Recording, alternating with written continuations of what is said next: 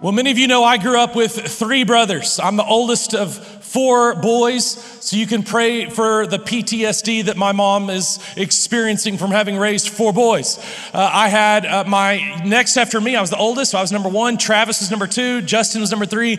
Jordan was number 4. And we fought like crazy growing up. I mean, bloody, nasty fights growing up in my house. I'll never forget one time on the corner of 83rd and Chicago here in Lubbock, Texas, in one of the houses I grew up in. I was in my driveway. My brother Travis was in the garage. He was mad at me. He was upset at me for some reason. And so he grabs a broomstick and he comes charging at me, ready to beat me and to hit me with this broomstick. And I guess because I watched Karate Kid growing up, I was prepared for this moment, and I somehow did a jump kick where I kicked him right in his face, and he flew up in the air like in the Matrix or something, and his arms are going back, and he slams on the ground, and he looks at my dad, who is laughing, by the way, and says, "Are you going to do anything about that?" And my dad says to him, "What do you expect is going to happen when you charge at someone with a broomstick?" So happy Father's Day, Dad. Thank you for that. Thank you for defending me in that moment. But growing up in my family, we had a lot of issues. We had a lot of problems. And I would look at my mom or my dad and the way they interacted with their brothers and sisters as adults. And I thought, are you crazy? Those are your enemies. Why are you getting along right now? How can you possibly get along with your brothers and sisters, with your family? I never thought that my brothers and I would be friends. I never thought we would. And we've had our fair share of issues over the years, but for a while now and today, we are the best of friends. We love hanging out together. We have a great time together, and I never thought that would happen. Now, let me kind of take this a step further and ask you a question here. Imagine growing up in a family with 100 adopted kids in the same family. 100. All the different backgrounds, all the different stories, all the different struggles and issues and fights that would spring up from living in a house with 100 adopted children all under the same roof. Now imagine 1,000. What would it be like for 1,000 adopted kids to be doing life together all under the same roof with all those different backgrounds, all the different stories, they come together, all the issues that would rise. I mean, just imagine that. Just picture that with me here for just a second. See, it's a picture of the church. Because the scripture says that through the gospel, you and I were orphans, and God adopted us all into his family. And so the family of God, the church, is filled. It's a royal family filled with, in our case, hundreds and hundreds, just even here, of adopted kids all under one roof and in the same family. And then if you were to take all the Christians alive right now on the face of the planet, you're talking about millions, billions of adopted kids all in one family. And one day the scripture says that in heaven, there will be billions there will be a crowd so vast nobody can count that will be worshiping Jesus, all adopted kids under one roof, worshiping the Father, the Son, the Holy Spirit. So if that's who we are, that's our identity now, so then how do we deal with all the issues and opinions and brokenness and background and baggage and story that we all bring into this family? How do we deal with that? How do we do family? How do we be the church as hundreds and hundreds, just in this local expression of the church, of adopted kids in the same family? Turn with me to Colossians chapter 3. We are going through the book of Colossians verse by verse. If you haven't been here, I invite you to catch up in our series, on our app, on our podcasts. We've been going through the book of Colossians verse by verse, and we're inviting you to study and to dive into this book, not just in here, not just by listening, but by engaging these verses in a city group. That's our small groups. That's our small group Bible studies. And so if you're not in a city group, jump on our app, select city groups and find a group that works for you. You can also select an option that says start a group for you and your family and friends. But we want everyone in our church in a city group where you can be connected to the family of God. You can get to know people, they can get to know you, and you can study the scripture with one another. We're also inviting you to study the book of Colossians through our daily devotionals on our app. If you download our app, the City Church Lubbock, click Daily Devos. This week, we'll take you through these same verses we're about to preach through.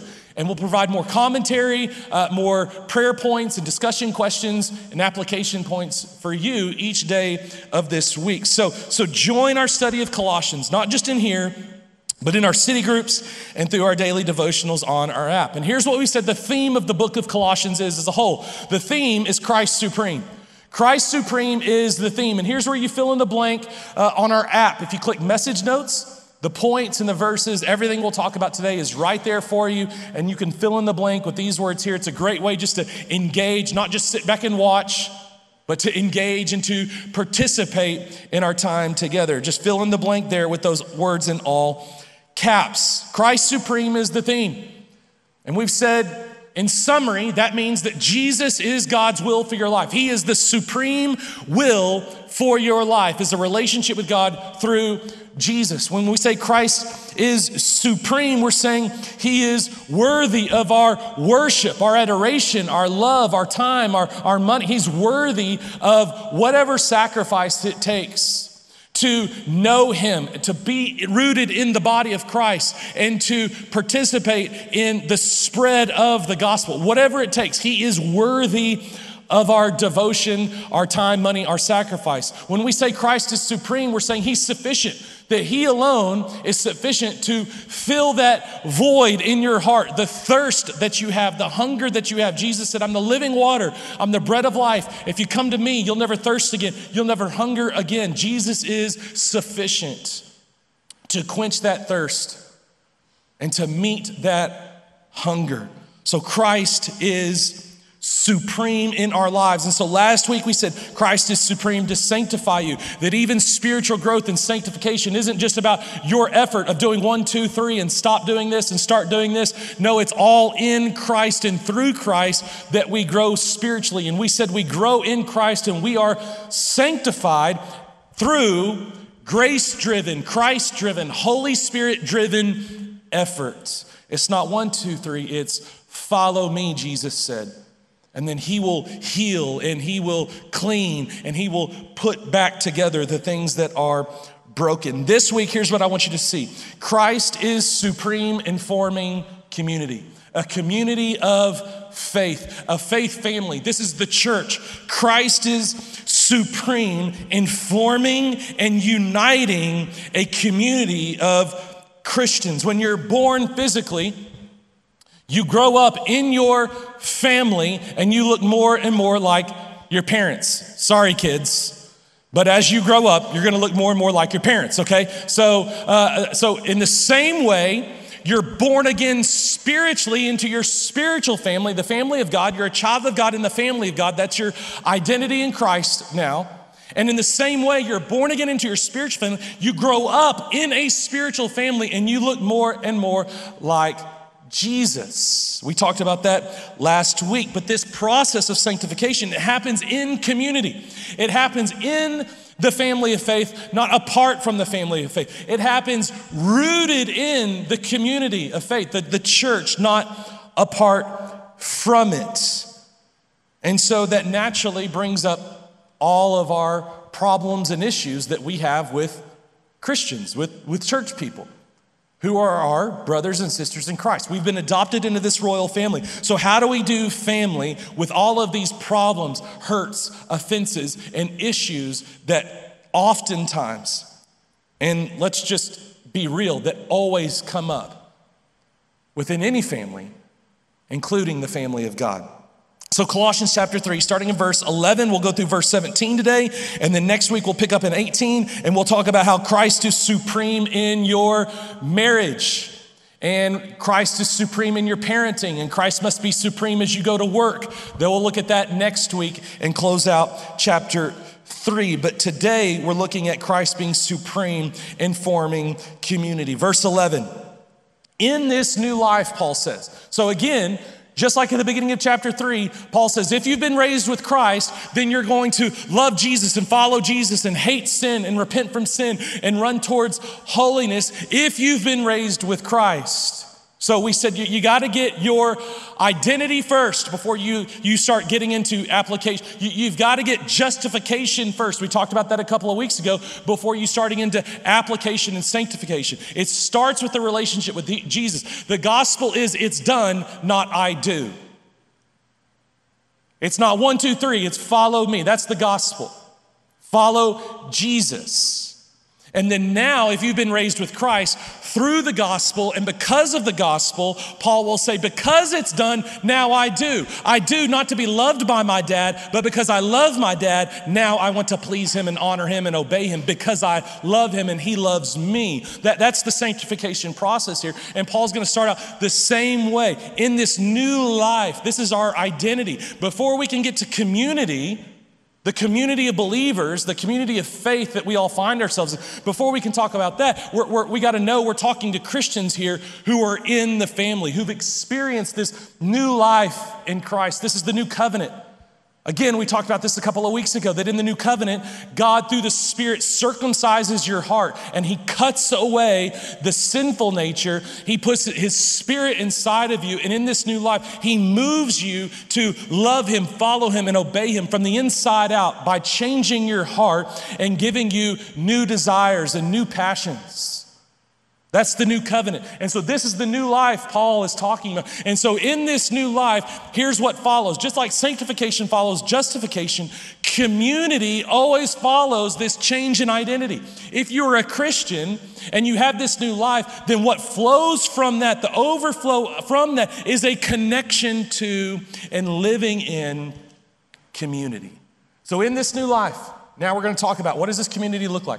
It doesn't matter if you're Jew or Gentile, circumcised or uncircumcised, barbaric, uncivilized, slave or free. So first of all, he says it doesn't matter what your religious perspective, if you're religious, non-religious, if you're a church person or not church person, if you're poor or rich, if you're black, brown, white, whatever. It doesn't matter if you're male or female. Those things don't matter anymore. Those things are no longer our primary identity. They're secondary issues and characteristics and traits and attributes, but they are no longer your primary identity if you found new life in Christ. Now, your primary identity is a Christian. It's not sexuality. It's not your financial position. It's not your gender. Your primary identity now is in Christ. Christ now is all that matters, and he lives inside of us. And since God chose you to be the holy people he loves, now watch this, here's the command in this new life. You must clothe yourselves with tender-hearted mercy, kindness, humility, gentleness, and patience. Make allowance for each other's faults. This is the new identity we have in Christ, commands us, and out of the overflow of this new identity we have in Christ, we make allowance for each other's faults, and we forgive anyone who offends us. Because, Paul says, remember, the Lord forgave you. If you're a Christian, the Lord forgave you of your sin and made you right with him through the cross of Jesus Christ and the resurrection of Jesus Christ from the grave. The Lord forgave you of your sin if you're a follower of Jesus. Now, if you're not a follower of Jesus, then you're under sin. The scripture says you're under the wrath of God and you are headed to hell to pay the fine for your sin forever. And so I would invite you to give your life to Jesus today. Trust in his payment of your fine on the cross so that you might be forgiven of your sin and made right with God and can know for sure that when you die, you're going to heaven. And if that's you, at any point today, you decide, hey, I want to give my life to Jesus. Jump on our app, fill out our Connect form, and let us know that you're committing your life to Christ. But Paul says, remember, the Lord forgave you, so here's the command, you must forgive others.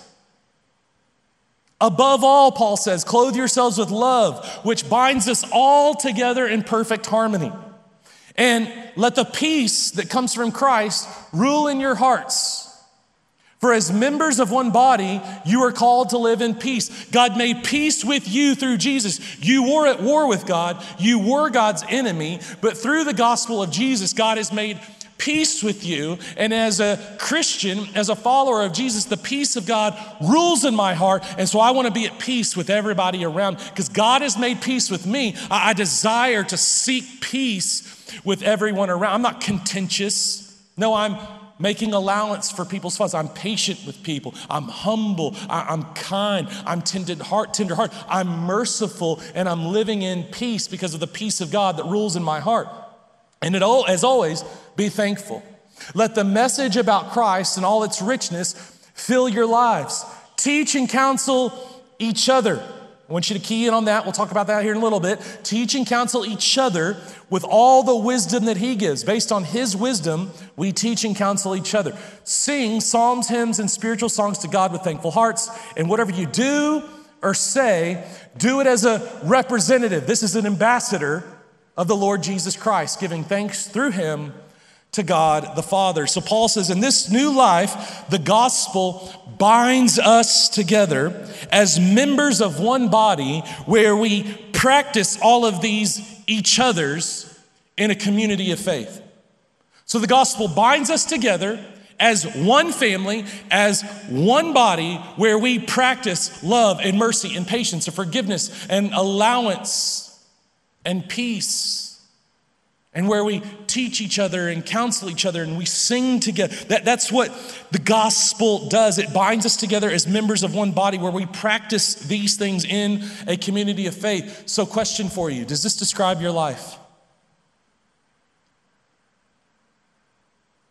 Does this describe your life? Are you so rooted in a community of faith, in a community of Christians where you are practicing all these things in relationship with other followers of Jesus? Does this describe you? And my guess is if you say no, or maybe not right now, or maybe it hasn't been, or maybe like no, and why would I ever want to do that? My guess is one of the reasons for that, if we were playing Family Feud right now, the top reason that would come up, the number one reason that would come up is because of the people. I don't like them. They're annoying. They've hurt me. They've offended me. I don't get along with them. Like it would be because of the people. That would be one of the number one reasons many of us are not rooted in Christian community or have not been rooted in Christian community is because of the people. Now, there's a lot of other reasons, our time, priority, our spiritual sensitivity. Maybe there's been apathy there. Well, there's a lot of other reasons, but one of the primary reasons I think for some of us that we've rejected Christian community is the people. And in light of that, I want you to consider that Jesus' choice of disciples to follow him is very interesting. Because if he's trying to create this unified body that is bound together to one another, that honors each other, forgives each other, teaches each other, worships it together, and is on mission together, then let me just submit to you that his choice of Simon the Zealot and Matthew the tax collector to be two of the disciples that would do life together and walk together and follow Jesus together and be on mission together is very interesting and counterproductive to forming this kind of community. Let me explain. Simon was from the sect of Judaism called the Zealots. And a zealot wanted to violently overthrow their Roman occupants. They were insurrectionists. They were about violence. We will overthrow the Roman government at all costs, and violence is preferred. I mean, that was the zealots' way of thinking. We prefer to do this by violence. That was the zealots, okay? Matthew, on the other hand, is a tax collector. And his job is to collect taxes from his own people, the Jews, and then give it to his Roman overlords. A tax collector and a zealot. A zealot would look at a tax collector like a traitor and someone to be wiped out and killed for punishment for their sins of treachery against the Jewish people. So Jesus is trying to form this faith family, this community, and he's starting with these 12, and he chooses a zealot and a tax collector to do life together and to follow him together and to be on mission together. I don't know about you, but I'm not sure you could get two polar opposites, and there couldn't be two worse choices to do life together with and follow Jesus with and be on mission together with. I mean, how are these two supposed to get along? I mean, Matthew and Simon, in their following Jesus, would have had completely different ways of doing things. If you put it in today's terms, they would have led their churches completely different. They would be totally different kinds of denominations here.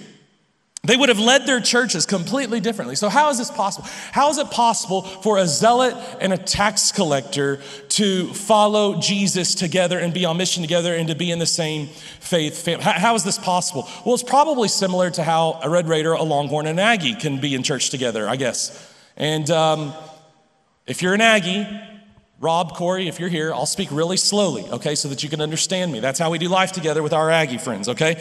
So, how do we do church together when we come with such baggage and issues and differences of backgrounds and opinion, all these things? How do we do life together? Paul says we're going to do life together in the gospel-centered community.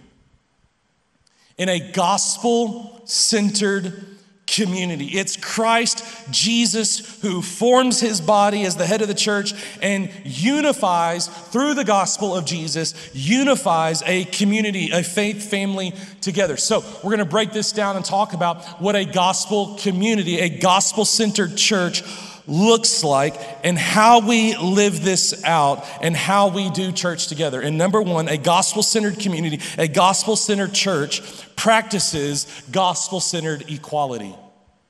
Gospel-centered equality. Look with me in verse 11. It doesn't matter if you're a Jew or a Gentile, religious or irreligious. It doesn't matter if you're circumcised or uncircumcised, barbaric or uncivilized.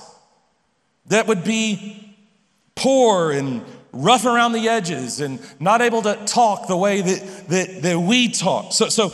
Or slave or free. We'll talk more about Paul's use of the term slave next week, because what he says next week about slaves and masters and all this seems very offensive just kind of from a cursory reading. So we'll have to dive into that next week and explain that next week. But Paul says whether you're slave or free, Christ is all that matters, and he lives in all of us.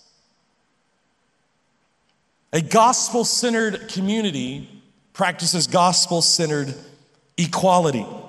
Ephesians 2 verse 14 says this, that he, Jesus, united Jews and Gentiles into one people when in his own body on the cross, he broke down the walls of hostility that separated us. The gospel tears down all the walls of hostility between us. And whether you're black, brown, white, man, woman, poor, rich, liberal, conservative, whatever the wall is that this culture tries to put up or that we allow to come up between us or that we even put up between, the gospel tears down all those walls and it makes us one family, one body. It unifies us together. And so Paul is saying, you got to understand, Paul is saying something to his culture that is so incredibly offensive. And we'll get more into this next week, but whether you're a man or woman doesn't matter. You're equal in value and worth and standing in the eyes of God. Are you slave? Are you free? You are equal in the eyes of God. There is no difference. Are you black, brown, or white? Those things don't matter. Those things are no longer our primary identities anymore because we are all equal in Christ. And no one in their pride exalts their race, their gender, their financial position, their education. We don't exalt those things in our own lives because that puts up a wall. That's pride. And it's the humiliation of the gospel in Christ on the cross and his resurrection from the grave that tears down all these walls. And so we not only oppose segregation, racism, and prejudice as completely evil and satanic. We not only oppose that, at the City Church, we are seeking and praying to be a multi-ethnic church that sees, celebrates, and honors the image of God in every gender, race, financial status, whatever it is. We are seeking to be a multi-ethnic church. So I've said it to our members that go through our membership class. My heart, my prayers is that we will eventually find a place permanently to meet downtown because I want us to be a multi-ethnic church. I've been seeking coaching on what it looks like for us to become a multi-ethnic church. I have a friend who's got a PhD in helping churches become, he lives in North Carolina, that helps churches become multi-ethnic. And I've engaged coaching from him. And one of the first places that I know and I realize we have to start, and we've already been doing this, is we have to get intentional with hiring and raising up and putting on our stages and putting on our board of elders and everywhere in our church, people of different ethnicities. And so we are intentionally doing that. We are intentionally pursuing that because we don't just oppose segregation, racism, and prejudice as evil. We are praying and seeking to be multi-ethnic. And so that's the direction we're headed. And you need to know that because I believe the most segregated hour, it's been said, is Sunday morning, and all of the week, in the entire week, the most segregated hour in our country is on Sunday morning. That is an abomination. That is not godly. It is anti-Christ. It is anti-gospel. And we are seeking to change that and to remedy that. And part of that is our own repentance in this and change of heart to seek for this and to pray for this because we believe the gospel calls for us to do so. Ephesians 2 says that it's the gospel. It's Jesus that unites us together as one and it reconciles us together as one body. 2, a gospel-centered community practices gospel-centered allowance. Gospel-centered allowance. Look with me in 12 through 15. God chose us to be the holy people he loves. So you must clothe yourselves with tenderhearted mercy, kindness, humility, gentleness, patience, and make allowance for each other's faults and forgive anyone who offends you, remembering that God forgave you, so you must forgive others.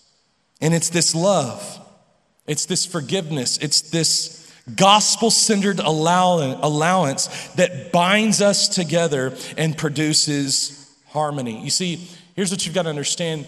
God loves his bride. The groom loves his bride.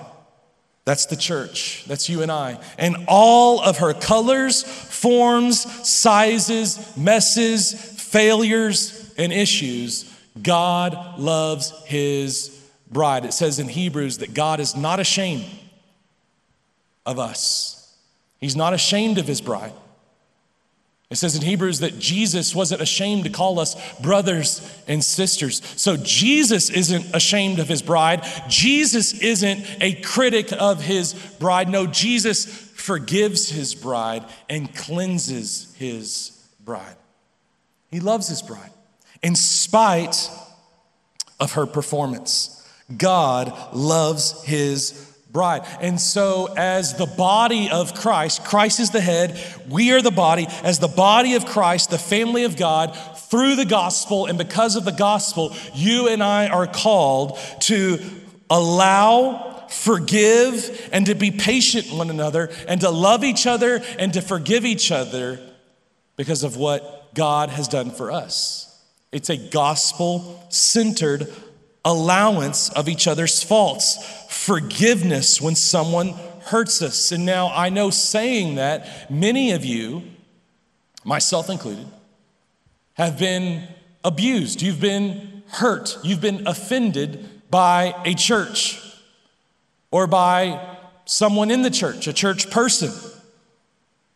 And that usually results in leaving your church and going to find a new church, or leaving the church altogether, or becoming a critic of the church, leaving the church and then becoming a critic of the church. And if that's you, first of all, I just want to say, I'm sorry. I'm sorry that people like me, that churches like ours have hurt you or have offended you. I want to say I'm sorry, because I've been in that place and it's very difficult. That's a very difficult pain when a church, when a pastor, when a fellow Christian, a brother or sister in Christ, when they hurt you, it's just a different level of pain. And so I want to say, I'm sorry. I've been there. I've had pastors and church people hurt me and offend me. And I know how bad that hurts and how much that can scar you and push you away from Christ. And so I want to say, I'm sorry to you. But then I want to ask you a couple of questions. And the first one is this: if you are hurt by or offended by someone in your physical family,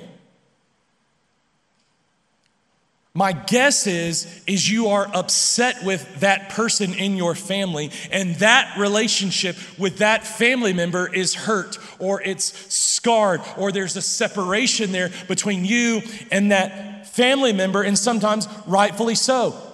But my guess is you haven't abandoned your entire family because of the actions of one family member. That's just my guess. You're still connected to some of the family, maybe just not that one person who offended you or hurt you. So I would just invite you to consider that. Secondly, my next question for you is this: are you treating the bride, the church, in a way that God has not treated you? Are you treating the bride in a way that God has not treated you? Because you see, God, because of his great love for you, in his mercy and in his grace, sent his son Jesus to die for you. Romans 5:8 says, while we were yet sinners, we were his enemies. We were rebels against God, and because God loved us and wanted to be in relationship with us, he moved towards us and sent his son Jesus to die for us in spite of our performance. We didn't earn it, we didn't deserve it, but God loves us anyways. And still, even as Christians, even with all of our issues and even with all of our brokenness, God loves his bride, and he is not ashamed, Hebrews says, to be called our God. And Jesus is not ashamed to be called our brothers and sisters. So let me ask you, are you treating the bride, are you treating the church in a way that God has not treated you? And if so, then that is not a gospel response to the hurt or to the offense that you've experienced. And if you're not responding in light of the gospel with a gospel-centered allowance and forgiveness that oftentimes puts you in the seat of the Pharisee, where you begin to say, well, they're like this and they're like that, and I'm not like this and I'm not like that. I do this and I do that, and they don't do this and they don't do that. That's the seat of the Pharisee. Or maybe it's put you in the seat of the critic. Psalm 1 says that the seat of the critic, the mocker, the scoffer is not a seat of joy or flourishing. The seat of the critic, the mocker, the scoffer is a seat of death and destruction. So are you treating the bride, are you treating the church in a way that God has not treated you. Now, I know you might be saying, what about the abuse? What about the sin of pastors and leaders in churches and denominations? What about the confession and repentance that needs to happen by pastors, churches, leaders, and denominations? We're going to get to that here in just a second. But regardless of those things, and in spite of those things, I want to point you to Joseph, who after his brothers abused him and sold him into slavery, Joseph forgave them, cared for them, and provided for them. And then Jesus, the greater Joseph, the one whom Joseph was pointing to, Jesus was abused, mocked, beaten, and as he was being crucified, said, Father, forgive them. They don't know what they're doing. So when we are offended, when we are hurt, we look to the cross. We look to the cross of our Lord and Savior, saying, Father, forgive them. They don't know what they're doing. And we realize that God has forgiven us of so much. And so I can't help but extend forgiveness. You see, when you become the critic of the church, and when you run from the church and you start criticizing the church, you're actually saying that someone has offended you worse than your offense to God. And that's not true. You must understand, you have offended God far worse than anyone could ever offend or hurt you. In the parable of the unmerciful servant, Jesus talks about a man whose master forgave him of his infinite debt, something he could never pay back. And the man walks away, he's excited, he's joyful, he's thankful, but then his friend who owes him some money comes in and says, hey, I can't pay back the debt. And he throws the man in prison for not being able to pay back the debt. And Jesus says that man was an evil servant. He had been forgiven of so much, but he couldn't forgive his brother. And so Jesus says that man will be thrown into the lake of fire where there'll be weeping and gnashing of teeth. What Jesus is saying there is that man is not a Christian. Because a Christian who's experienced the overwhelming grace and mercy and forgiveness of God cannot help but extend that grace and mercy and forgiveness. And so I know some of you are here, and the reason you are here is because of the gospel's work in your life to make allowance, to forgive, and to give the family of God another chance. And I just want to say, I applaud you for giving us, for giving the family of God another chance. And so I invite you to get rooted now, as you've maybe taken that step to come back from your hurt or from that offense. The gospel's working in your heart to bring you back into the fold, into the family. And now it's time to take some next steps and get rooted in your family of faith, because that's where maturity happens. And Christian growth and spiritual maturity happens in a gospel-centered community where we make allowance for each other's faults and we forgive one another. And as we do so, we grow spiritually. Third, the gospel-centered community practices gospel-centered teaching. Gospel-centered teaching. Look with me in verse 16. 16, it says this: let the message about Christ in all its richness fill your lives. Teach and counsel each other with all the wisdom he gives. So let's talk about gospel-centered teaching. Three things. First of all, gospel-centered teaching is about Jesus. It's all about Jesus. It points to Jesus. Jesus said, all of the scripture is about me and points to me. Jesus said the law, the prophets, the Psalms, it was all about me. It was all pointing to me, Jesus said. And then we have the Gospels, which are about Jesus. And then we have the New Testament letters, which are all about Jesus and Christian community. And then we have the book of Revelation, which is about the return of Jesus. All of the scripture is about Jesus. And so when you come to church, you should hear a lot about Jesus. because all of the scripture is about him. So gospel-centered teaching is all about Jesus, and we point to Jesus in everything. Number two, gospel-centered teaching comes from biblically and spiritually gifted, qualified leaders. In 1 Timothy chapter 3 and Titus chapter 1, Paul gives the qualifications for an elder, a leader in the church. And so if you are going to church and there are no biblically qualified elders or leaders that are teaching you the scripture and pointing you to Jesus, then it's not a church. Some people say, well, where two or three are gathered, there Jesus is also. Yeah, Jesus is there, but that's not a church. And you're taking those verses out of context anyways. Those verses are actually in the context of church discipline where someone is confronted over their sin. But sure, yes, that is true. And in the presence of two or three believers in Jesus, the presence of God is there as you fellowship together. But that's not a church. You need biblically qualified elders that are leading your church and teaching you the scripture and pointing you to the gospel. Otherwise, it's not a church. Third, gospel-centered teaching, this is interesting, is teaching and counseling each other. Look what it says in verse 16.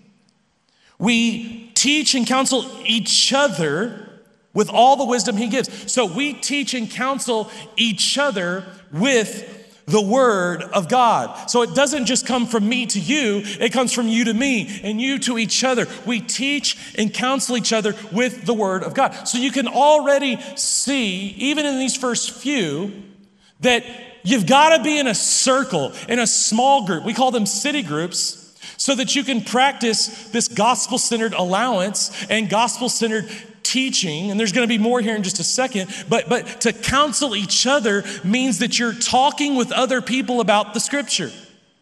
So that requires you to be in a group that's studying the scripture together. If you're going to teach each other, if you're going to counsel each other with the word of God. So watch this, check this out. Confrontation, confession, and repentance are expected in Christian community. In a gospel-centered community, there will be confrontation. There will be then confession as we confront each other with the word of God. Then there will be confession, and then there will be repentance. Now, I know some of you are like, but didn't Jesus say not to judge me? You know, I've got a tattoo, or my friend's got a tattoo. It says only God can judge me, you know, whatever. That's false.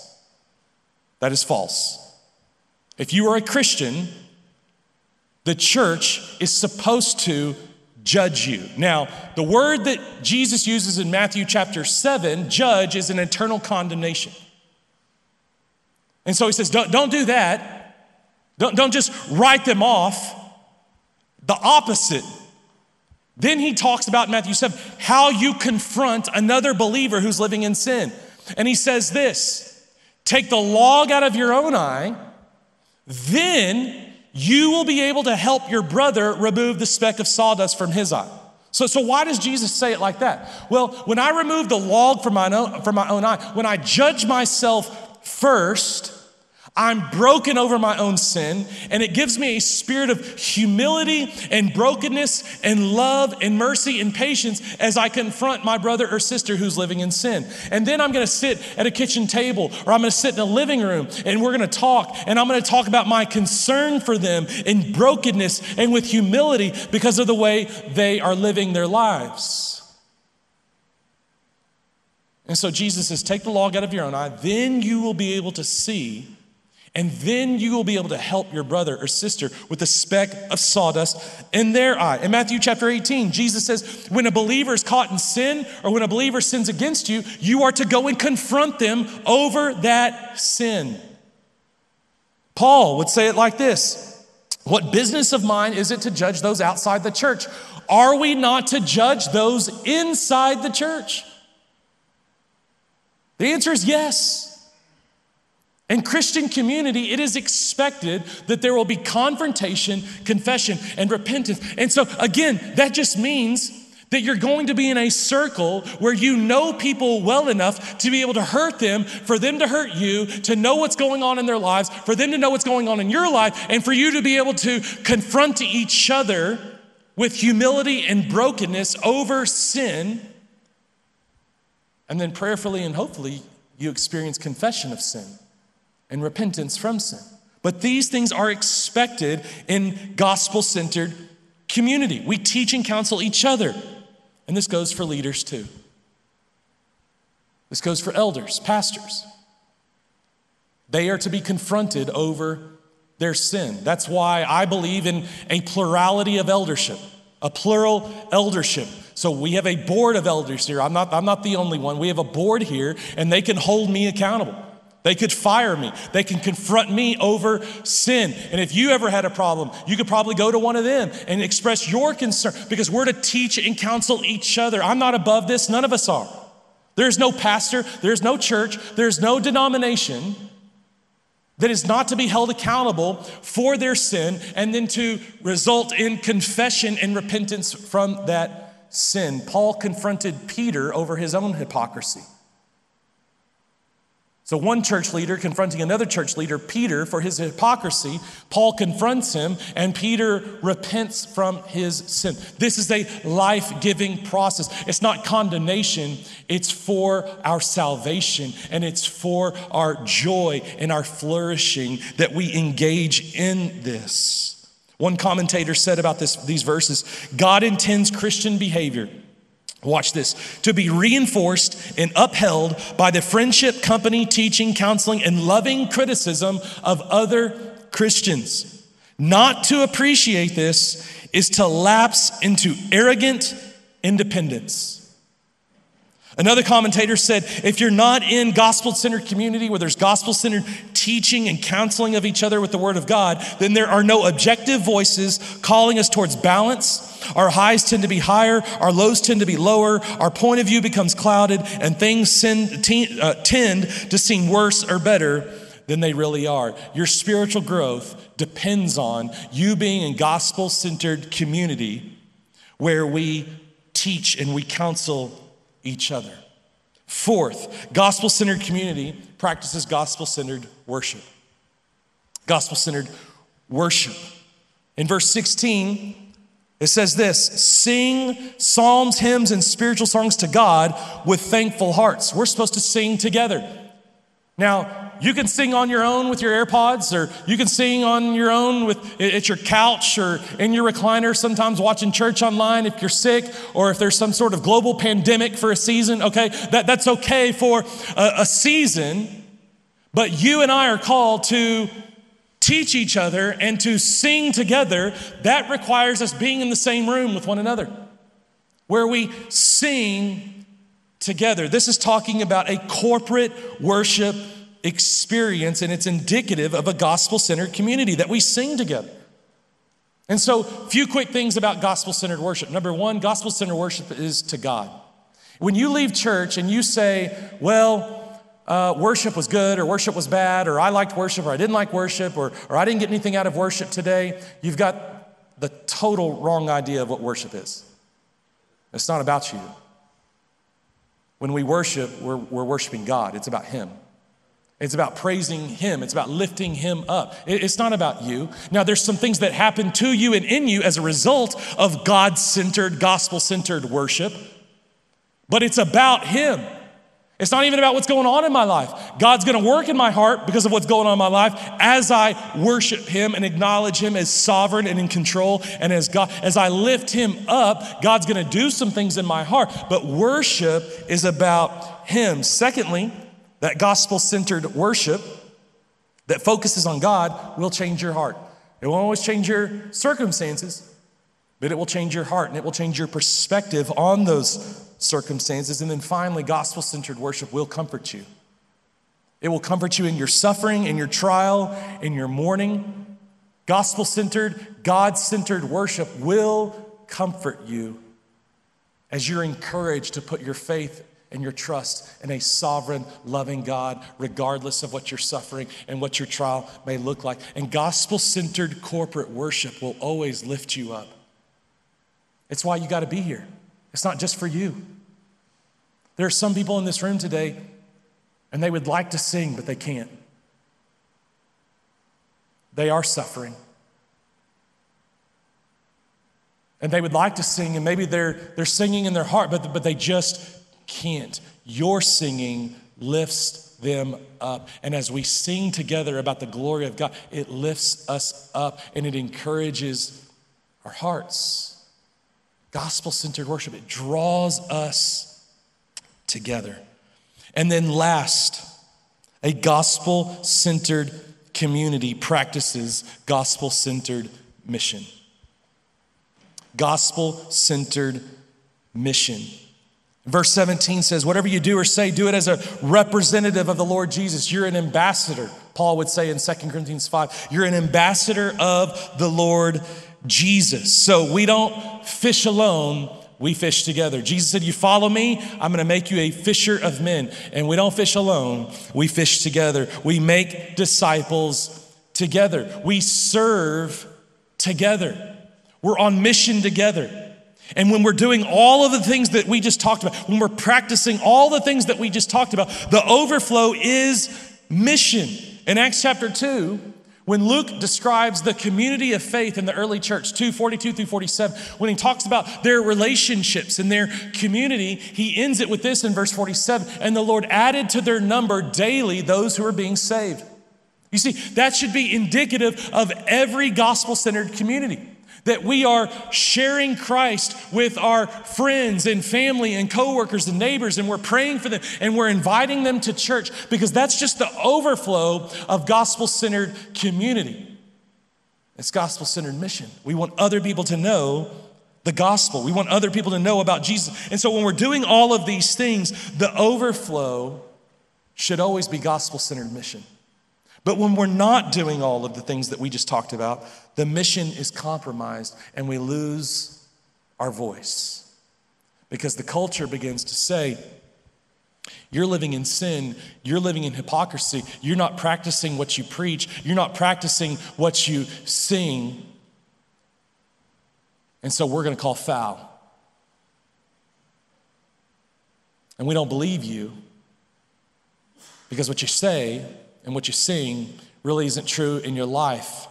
But when we're doing all the things that we just talked about and we're being more and more conformed to the image of Jesus,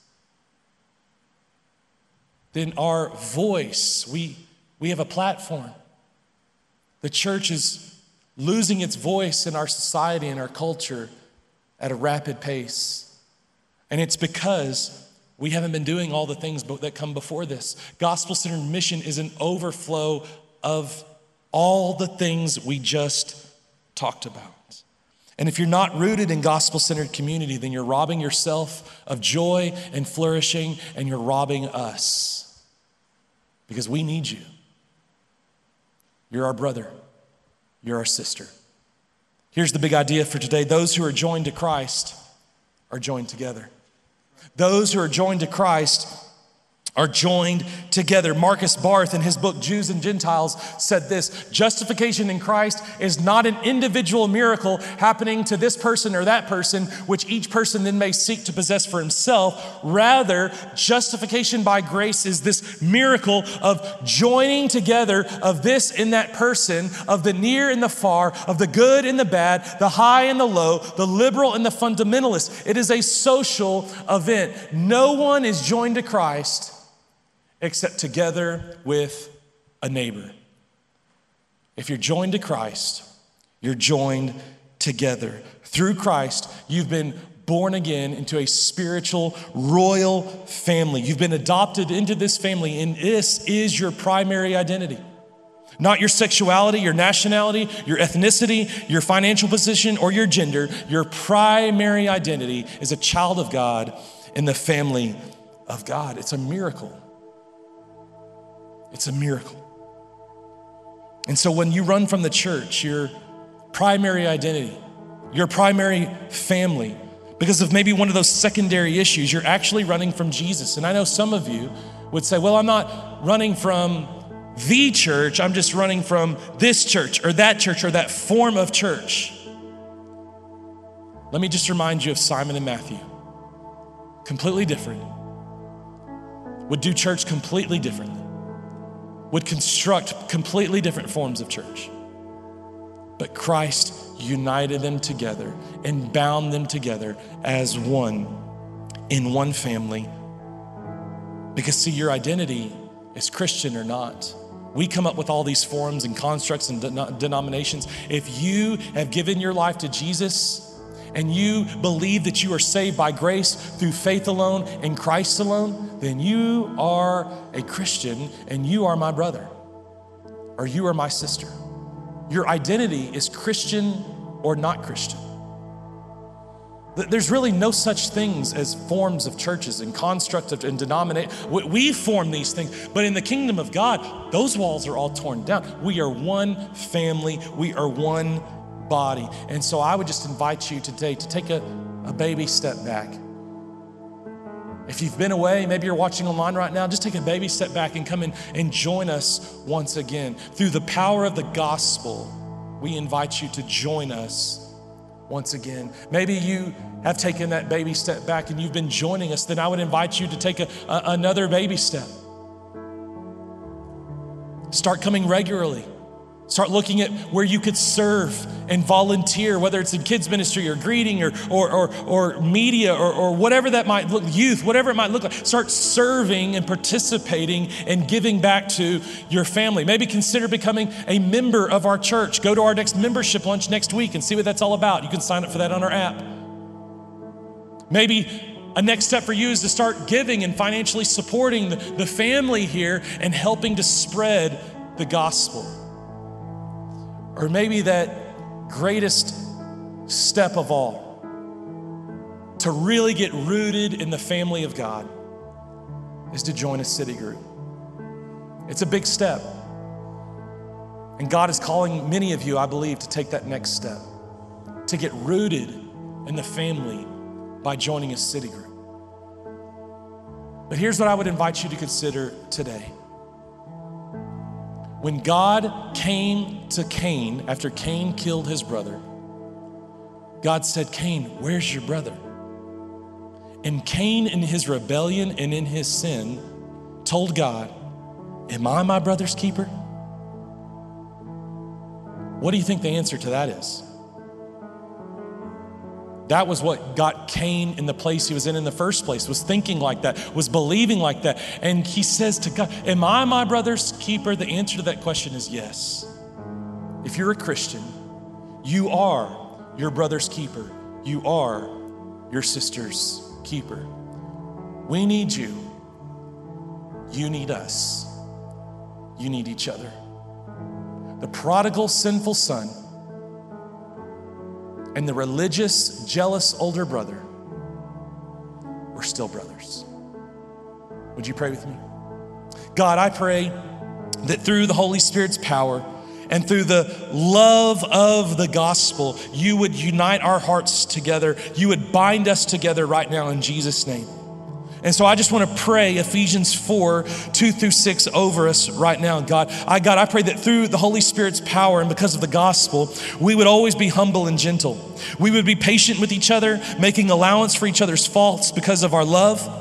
That we would make every effort to keep ourselves united in the Spirit, binding ourselves together with peace. For there is one body and one Spirit, just as you have been called to one glorious hope for the future. There is one Lord, there is one faith, there is one baptism, one God and Father who is over all and in all and living through all. In Jesus' name, amen.